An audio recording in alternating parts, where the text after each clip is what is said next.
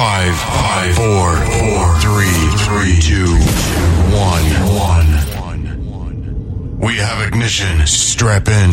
You're tuned into the God Stories Radio Podcast. www.godstoriesradio.com.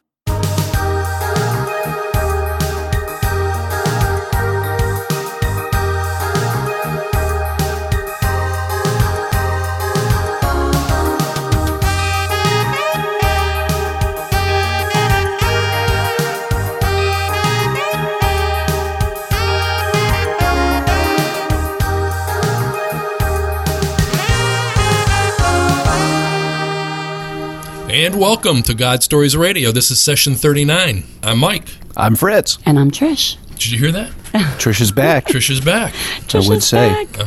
I missed you guys so much. Oh, we missed you too. And I got to admit, you look really funny peering over that thing with no glasses With no on. glasses, I know. You're just kind of squinting. I broke Can you even another- see me? Barely. How many fingers are you holding up? I'm not holding up any. So, Fritz, how was your week? Oh, man, I've been tried and tested and just... We got a cat that's going bananas over here. I don't know if you can hear it, but... That's what happens when you have cats in the studio. Oh, my goodness. Cats in the cradle and the silver spoon. Yes, that's right. I'm that old. Yeah, crazy week. I had to make some pretty in-depth, life-changing decisions. You know, sometimes when you feel like when you make those decisions, there's do the best you can and trust God that you are making the right choice. Right. And I trust that I've made right choices. And Did you pray about it first? Oh, absolutely. Yeah. I would say it's a week of sadness, but a week of victory, all in the same. Okay. Yeah, If you say so. I do. Alrighty. I do say so, but I'm glad to be back to GSR and have all three Oh, I of us know. here. And Really. Me I've been too. looking forward to our guest tonight for weeks. Weeks. It's been probably more than weeks. Yeah, we've been planning her for a while. Uh-huh. I know, and I'm really excited about maybe teaming up with them and seeing what kind of damage we can do and get some testimonies and pray, and it's just going to be crazy. Yeah. So, Trish, you know our guest, so why don't you do the honors of introducing? Sure. Daughter goes to the First United Methodist Church in Claremont to the Child Development Center there. And I also go to the Moms of Preschoolers group there. So I've come across Pastor Dawn often on the campus there. She does, there's a group called Celebrate Recovery.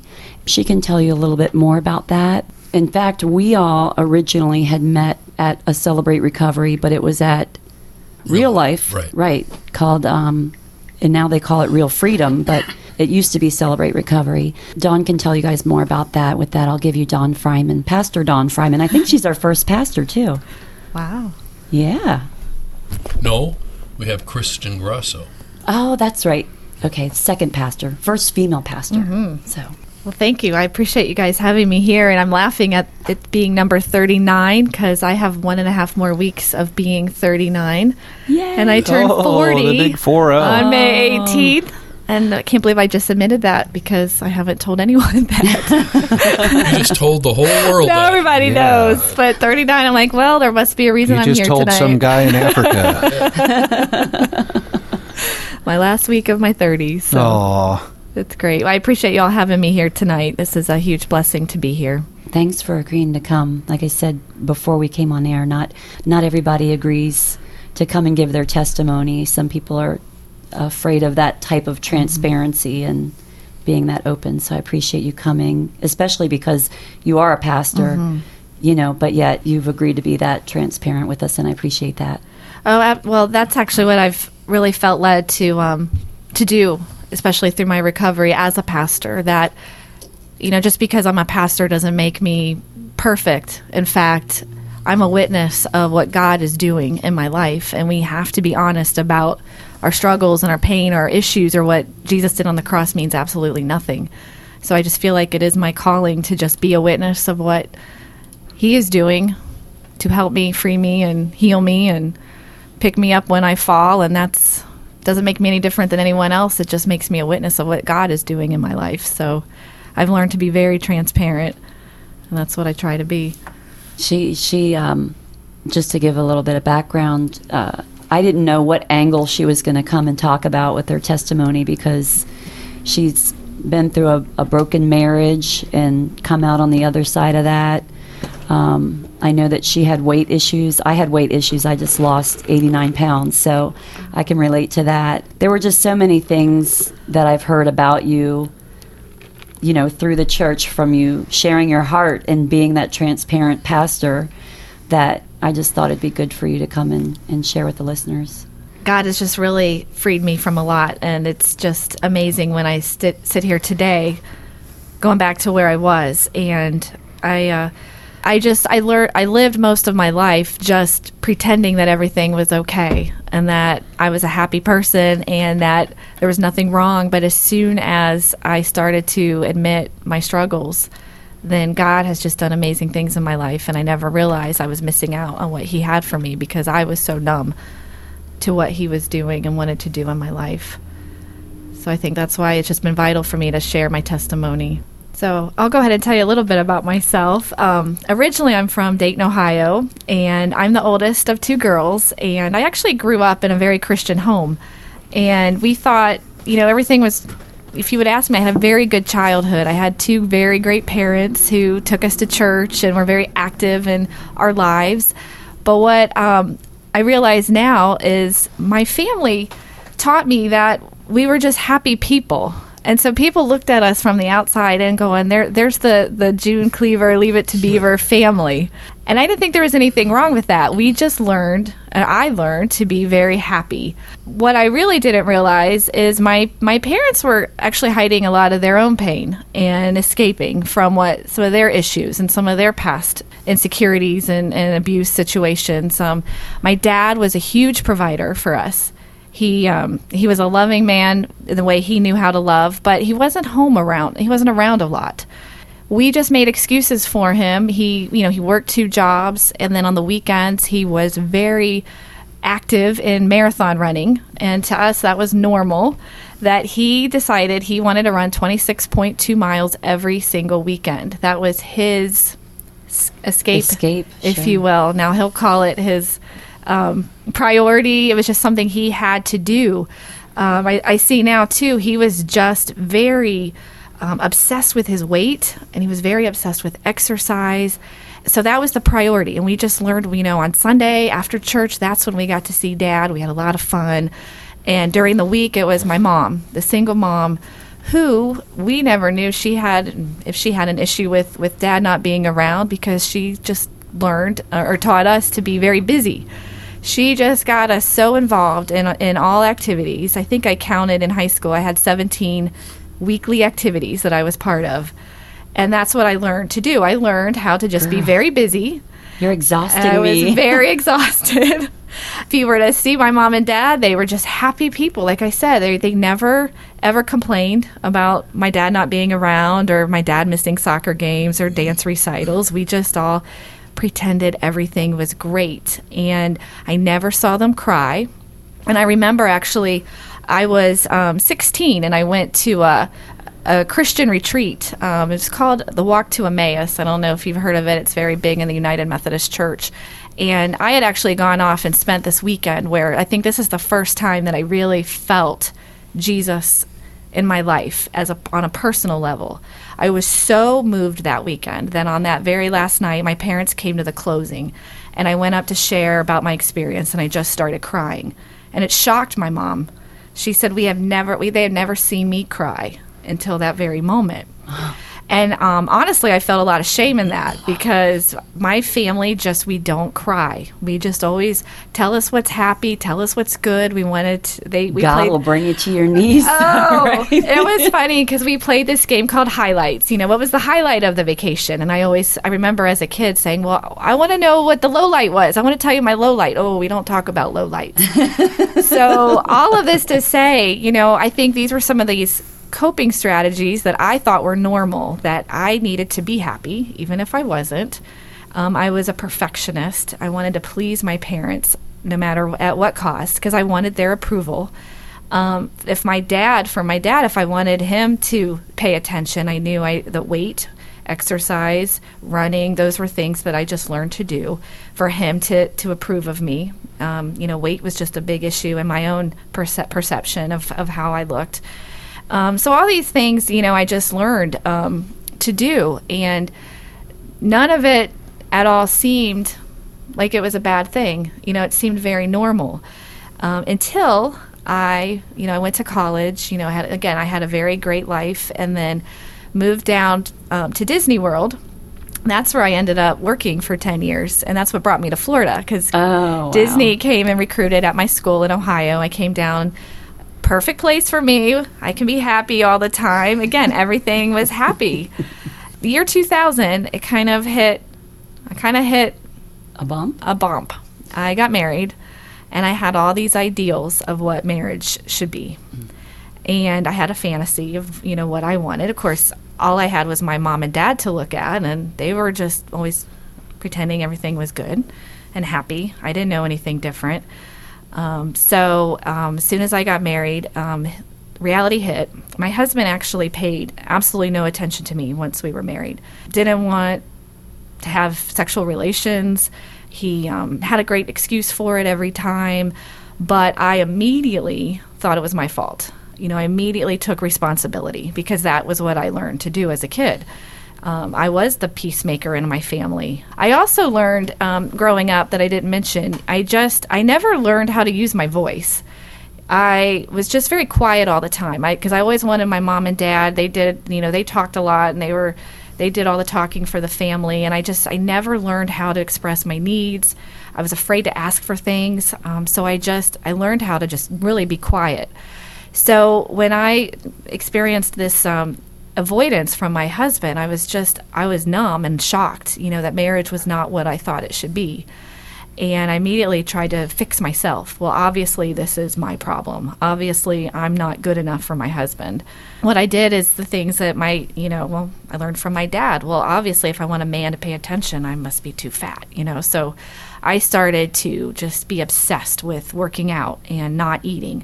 And I lost a lot of weight. And when he still didn't pay attention to me, I thought, well, there's obviously something else wrong. So all of this was happening. And, the more I tried to go to different doctors, the more I tried to figure out what was wrong with me. I kept hitting all these brick walls and still making no sense of any of it.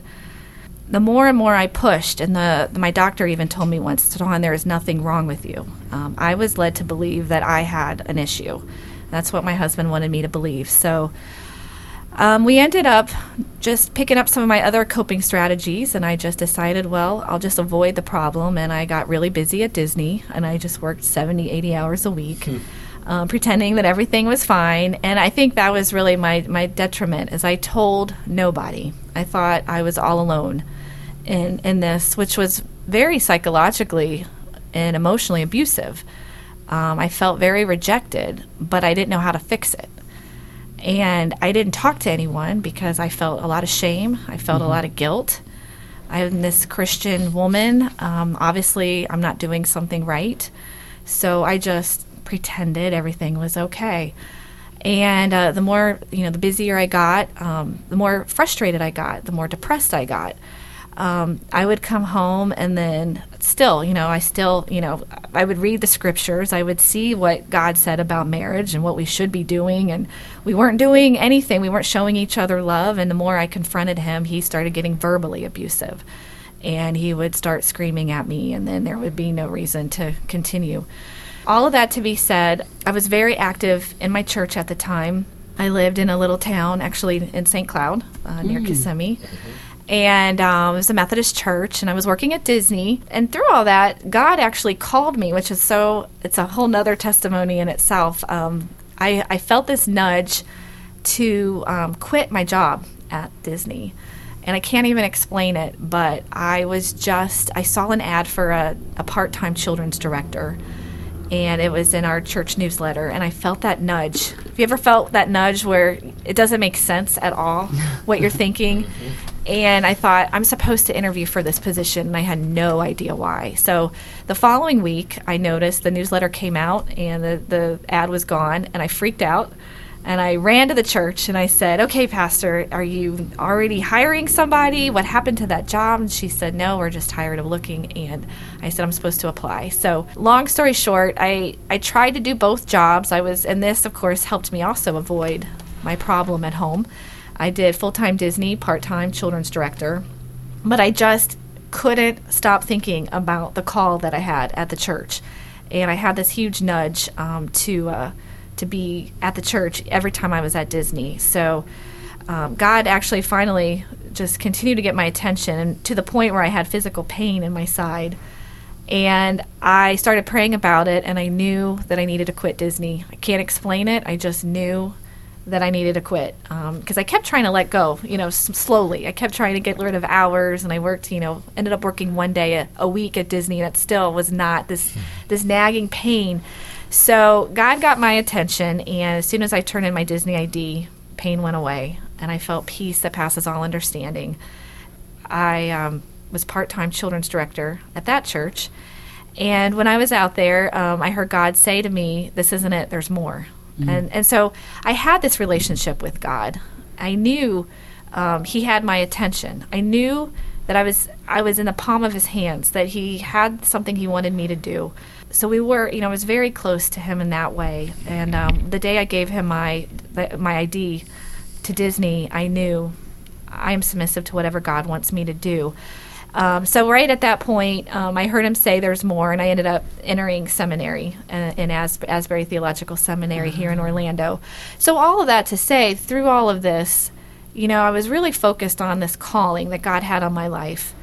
But at the same time, I was avoiding the problem at home. My husband and I were in separate rooms.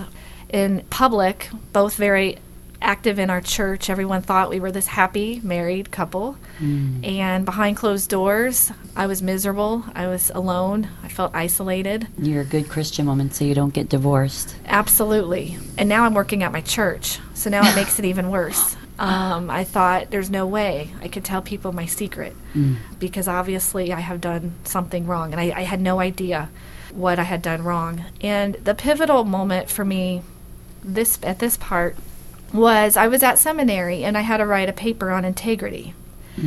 And I was blocked. I couldn't write this paper. And I remember, again, talking to my pastor about it and praying about it and saying, I'm the most honest person. I would never lie to anyone. Why can't I write a paper on integrity? And it hit me like a ton of bricks. I'm lying to everyone about my marriage, and it's not good, and something's not right with it. I've done everything I can possibly think of. I'm getting nowhere, and in my gut, something wasn't right. I had all these signs, and I was able to start piecing it together. I started seeing a Christian counselor as well, and she was trying to help me see a pattern of things that just didn't make sense, that maybe this isn't my fault, maybe something else is going on. So what I did is I went to my professor, and I told him that I was blocked, that I couldn't do this. I told him about my marriage, and he's the first person I opened up to. And he said to me something I will never forget, which shocked me because I thought he was going to be all about, God will save your marriage, do everything you can. But he said something. He said, Jesus says that He is the truth. And if you abide in Him, the truth will set you free. Amen. And he said, trust your gut. Go to Jesus, and He will show you what to do. So I started journaling. I started praying. I was so lost, and again, still keeping myself isolated from everyone. And I just prayed to Jesus that He would show me what to do, show me how to fix the problem. I was still praying for that. And at that very same time, our church decided to start a Celebrate Recovery ministry. And I, through my coping skills as a child, realized, that's something I can do to help other people. Right. And I would love to lead this ministry. And of course, my pastor didn't think I had any issues because I was this happy, good Christian girl. So she asked me if I would be interested to lead this ministry. Well, to become a Celebrate Recovery leader, you have to go through the 12 steps. The 12 steps, they are very similar to what you would find in Alcoholics Anonymous. The only difference, and the main difference, is Jesus Christ is the higher power, And it's not just for addictions. It's a 12-step where every step is intended to bring you closer to Jesus Christ by removing any hurt, any habit, any hang-up, which pretty much any of us as humans have. As if you're human, you have a hurt, habit, or hang-up that prevents us sometimes from feeling that freedom that Christ wants us to have. And the founder of Celebrate Recovery is actually John Baker from Saddleback Church out in California. And it's Rick Warren's church, The Purpose-Driven Life. Okay, you heard that. Yeah, it is Rick's church. John Baker's actually the one that went to Rick 20 years ago and said, looking for a Christ-centered 12-step, and there isn't one. And I'm feeling it, that God's laying it on our heart that we need to do this. And Rick Warren said, well, congratulations, Pastor John Baker, it's all yours. And 20 years later, he is still Pastor John Baker. And Celebrate Recovery is actually in 17,000 churches worldwide right now. It's a tried, true, tested, proven. It works. It's an awesome program. So to go through this program, I had to go through the 12 steps myself. This is another pivotal moment for me. We were in this group where you are with women only, and the men are meet with men, and it's confidential, and it's anonymous, and there's small group guidelines you have to follow in order to keep the group safe. And I started hearing people share about their marriages, and it was shocking to me. They were describing my marriage. They were using words like abusive. God was speaking to me through that, and I thought, wait a minute, something's not right. It was the first time in my life that I actually started to share the deep, dark secrets of what was really happening in my home, in my life, to me, physically, verbally, sexually, psychologically. And I started hearing myself say things and coming out of my mouth that were painful. And it was the first time that I actually felt the pain and experienced the trauma. And I realized I'm being abused. And this is not my fault. I'm not alone. And you're at your church going through this. I'm at my church, and I'm hearing other people affirm because they're going through it too. It was my first time, again, because I had learned to keep everything secret. But what I've learned now is by sharing our secrets, that's where Jesus is in the light. Amen. And we can't keep him in the dark, so we have to bring these things out to the light to be free from them. That's where the healing is. Absolutely. And the freedom.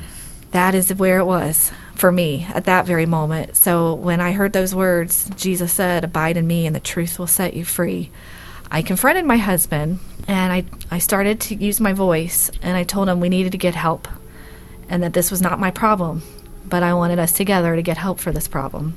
He started to confess some things, not everything, but he started to confess minor things where I realized there's an issue here. And he has an issue. I was willing to support him, but I told him he needed to go to therapy. We needed to see a psychologist. And he agreed, but again, he made me keep it a secret from our church and everyone around us. And I was okay with that because that was comfortable for me. I learned how to keep secrets. So, long story short, we were confronted. The doctor gave him a whole battery of tests, and we did find out he had a gender identity disorder. When John Baker, the founder of Celebrate Recovery, says, hurt people, that's what happens. That's what we do when we don't confront our issues. We end up acting out of that hurt place, because even if we say the pain's not there, it's there. If we say it or not, if we acknowledge it or not, it's there, which is why we need to express it and get freed from it. And this was his stronghold that he did not want to confront. And by him desperately trying to prevent me from understanding it and realizing it, he was lashing out and abusing me in the process. But at that point, I was able to overlook it. I was willing to get help. The psychologist said he'd work with us. And my husband said he was done. He was not willing to admit it. He did not want to work through it. He told me, I can't be married to you. We're done. So it wasn't the answer I was looking for, but it was the freedom that I think Jesus was giving me, that I was freed from the lie. I was freed from the abuse, and I was willing to start a new life. The problem, which I didn't know was a problem at the time, was exactly a month later, I was at my church, and again, I kept this a secret from that church publicly. Only the Celebrate Recovery groups knew what was going on. And I was on staff at the church, so my pastor did her best to try to affirm that, God still called her in ministry here, but the church didn't really understand because they didn't know abuse. They didn't know what was happening. They just knew marriage ended. I was told maybe you shouldn't be here, and I was totally mortified. Again, lost and in isolation and didn't know what I was to do. So I went on churchstaffing.com, kind of one of those, okay, God, I know I'm not supposed to move. I'm supposed to be here. That guy doesn't know. Churchstaffing.com. What is that? It is a website for church jobs. Oh, I didn't know there was such a thing. No, I didn't either. It's where we post jobs too when we're hiring for a church position, and I knew that's the main one of the main sites, and I was doing it out of spite. Like, this guy just told me I don't belong here. He doesn't know what he's talking about. I think if I would have seen any open job in the vicinity, I wouldn't have looked. I wouldn't have known God was in it. But I saw a job for a full-time children's director at Claremont, First United Methodist Church. But the name on the posting was Nancy Schroeds. She was my former Disney manager about 10 years ago. And I remember looking up, literally going, oh, no, God. No. This is not a sign. You are not moving me. Because I was still functioning out of denial. When my marriage ended, and it was March of 2007, and I actually had the marriage annulled, and not that I could have gone through a divorce. That was fine. I think it was my voice. It was my truth telling. I wanted the truth to be told, even if it was just between me, because he did, agree to be truthful in the papers that he had lied to me, and it was based on fraud. And so I didn't ever grieve it. I never coped with the loss of the marriage. I just went to the next thing. And a month later, I saw this ad.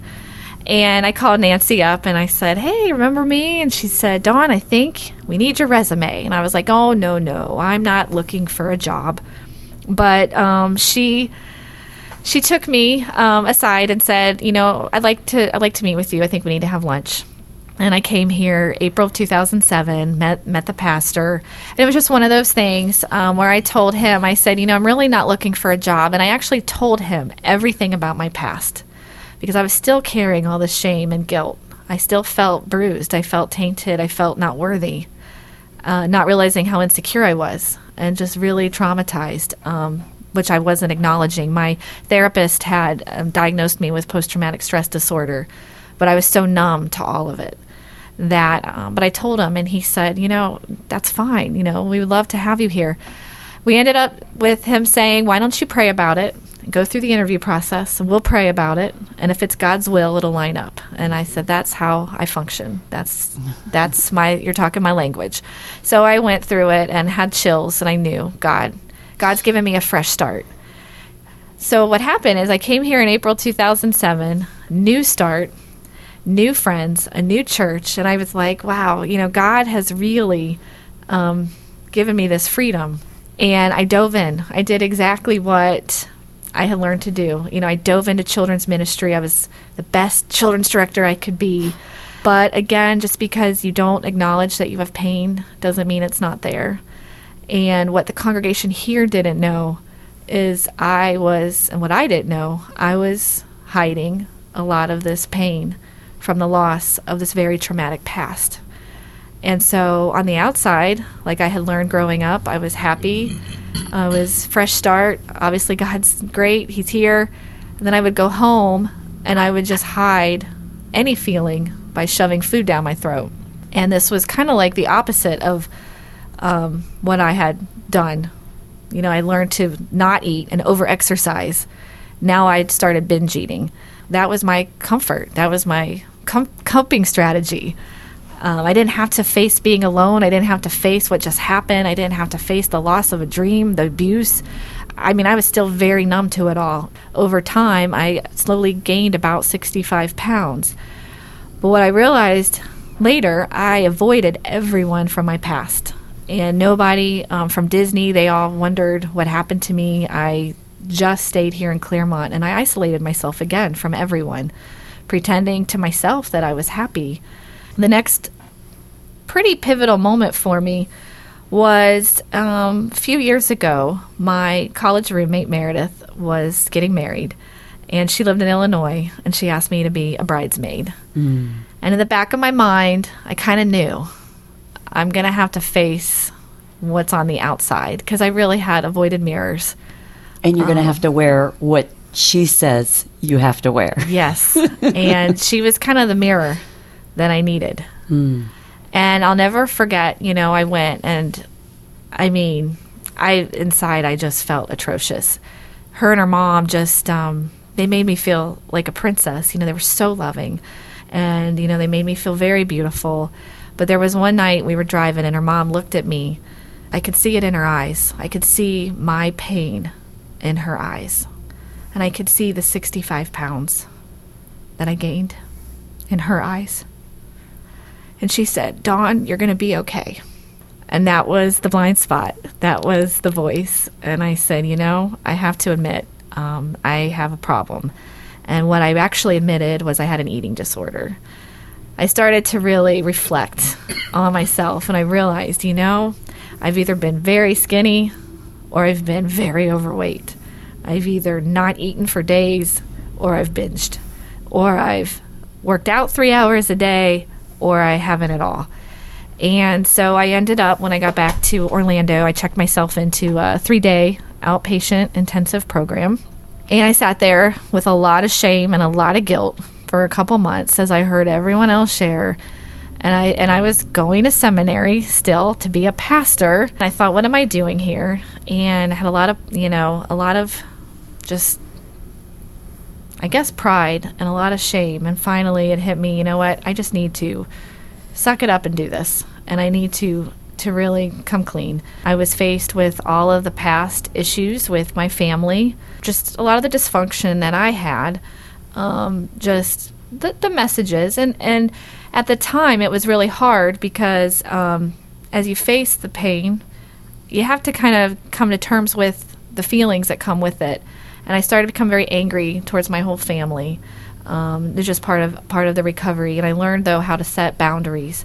And I learned how to I learned that I needed to set boundaries, not because it means I don't love you. It means I need to keep myself healthy. And I knew. So there was a period of time where I didn't talk to my family because I needed to kind of face some of these issues and reprogram my brain and understand what healthy eating is and nutrition is, and learn how to actually cope with pain and face it instead of just hide it and numb out from it. So I really had to have that time and space to be able to face all of the trauma from my past. And I did that when I was there. At the same time, right when I was in the middle of that program, the First United Methodist Church, they, as a leadership body, started to pray a lot, and they were hearing God's call. We have a lot of people here that are hurting, and there's a lot of people that are living in isolation. I'll tell you what one of the pivotal moments was just for the church was a Sunday that actually I had preached a sermon on the strongholds in your life, and what is it in your life that's preventing you from receiving what God wants for you. That the Holy Spirit wants to free you from pain and from struggles, but we're the ones that hold the key if we just allow Him to come into our lives and heal us. And I had all the congregation write down on a piece of paper, what is it that's preventing you from feeling the Holy Spirit, from feeling that love that Jesus has for you? Write it on a paper, not with a name on it, but just write it down and admit it, and then bring it up in this box and just give it to God. And then I gave them all a key, just as a reminder that they have the key in their hand. They have God. They have the power of Christ. And everyone did that. They all came forward and they did that. My senior pastor and I decided before we would destroy all these pieces of paper that we would look at them. We were very convicted. And I said, because he was actually praying, a lot of our people, they're not wanting to join Bible studies. They're not wanting to get closer to God. What is preventing them from, wanting to grow closer to God? And we're looking at this Keeping box. Keeping him in the dark. Yeah. And I said to him, when you're in the middle of trauma, when you're in the middle of abuse, people were writing down adultery, abuse, addiction, pornography. They were spilling out these deep, dark secrets over and over. We were reading hundreds of them. I said, when you're feeling stuck in this, the last thing you want to do is just, hey, let me join a Bible study. You know, you're Right. stuck. And he started crying, and we started praying, and we knew, and we saw, you know, everyone comes in on a Sunday morning with that mask on, thinking that they're in isolation, that they're the only one with this issue, and we just keep it in ourselves, and what happens is we feel stuck in it. And so we started as a church praying about, okay, God, what do you want us to do? How can we help them experience your freedom? Somebody had heard about Celebrate Recovery from a presentation we heard down the street at another church that was talking about what they were doing. It was kind of funny because I just made a comment, oh, I've actually led that program before. And my pastor said, I think you're supposed to lead it here. So with that being said, we had about 17, 18 people who said, yeah, we want to lead that. So we all went through the steps again to lead and help other people, and God showed us all what we needed to face in our own lives. And for me, I knew I needed to come clean again with the eating disorder and also codependency. And that's when I learned that word, codependency. And I thought what I was doing my whole life was what Christians are supposed to do, help, serve. But what I realized is I was avoiding my pain, my issues, and I was stuck for 7 years here. From the last 7 years, as I continued to eat and gain weight, I wasn't facing my issue and my pain. And it wasn't until I decided to admit need, which is that first step, admitting I need God, that I am powerless to control my tendency to do the wrong thing, and that my life is unmanageable. It's that step where I said, okay, I need to face this eating disorder. I need to face that I have been traumatized, and started to work the steps again, started to recognize boundaries, like I had said earlier, working on my issues, my needs. Slowly, God started to just break into my life, and I started to lose the weight as an outward and visible sign, and I've lost all 70 pounds plus more. And so now I have realized and felt this freedom that I've never felt before. And I've realized that I was stuck because I didn't face what I needed to face. And you can't just numb out one feeling. You're going to numb them all. Right. And if you numb out pain and you numb out the struggle, because Jesus says, and we read it in John, he says, you will have grief in this world. You will have struggle. You will have pain. But to take heart, because I have overcome the world, that your grief will turn to joy. And we can't experience his joy and love by just numbing all of it, you know, because you're going to numb, if you numb the pain, you're going to numb the joy that he has for you as well. And so pretty much my story is, you know, I have never experienced Jesus the way I have right now. And I'm just so grateful that I'm able to just feel his freedom and his love.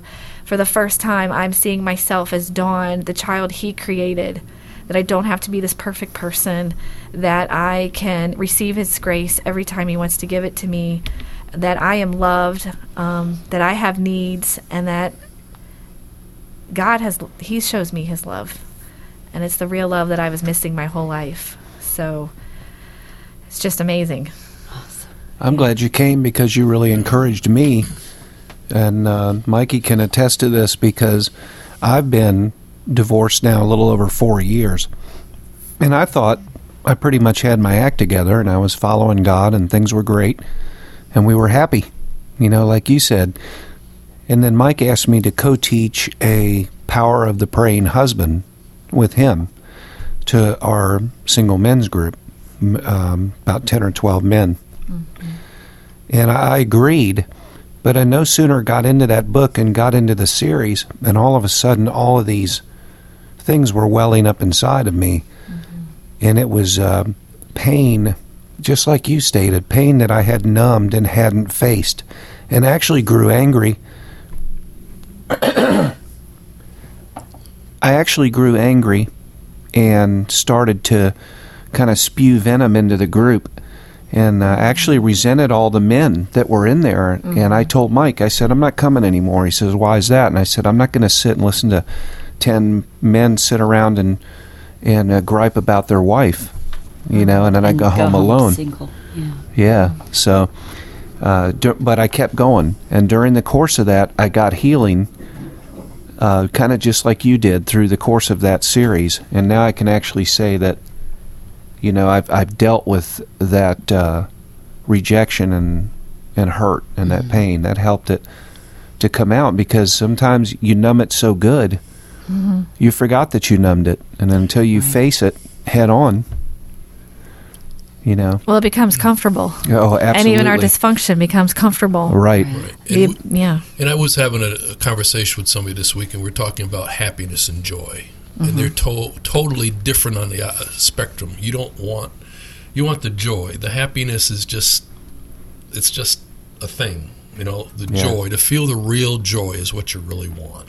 God promises us not happiness but joy. Mm-hmm. It was like Pastor Don said, though, if you're numbing the pain, you're also numbing the joy. Absolutely. Right. Yeah. It will set Well, that just hit me over the head. I think that's just been my passion now, is to give women, especially, and men of their voice. That we are all broken people. We are all going to have issues. We're all going to have struggles and pain. And but we're not meant to live in isolation. God didn't create us to live alone. He created us to have support and accountability partners. And the more honest we are, that's when God, again, He breaks through that darkness and shines. And He can heal us and transform us and redeem our past and reconcile us to what He wants us to have. So that's my big platform now, is giving people the space where they feel safe to share and to face these issues and allow God to break through. It teaches you how to embrace those issues and use them as a learning curve for your destiny. Right. Yep. Because along the way, somebody's coming your way, and until you have experienced those things, you can't relate to those folks. No. Right. And just like, I had mentioned that God was taking me through the pain and so on and so forth, and walking me through these past 7.5 years. And you were probably one of the first ones that I started to realize. Another one came, and another one came. I hit that point where he felt that I was ready to start. He started to bring men in my circle that needed the encouragement and the help and the so on and so forth, the comfort that I received as well from him. That it's just amazing. It is. You look around the room at the bunch of ragtag guys, and you have the largest group in the place now.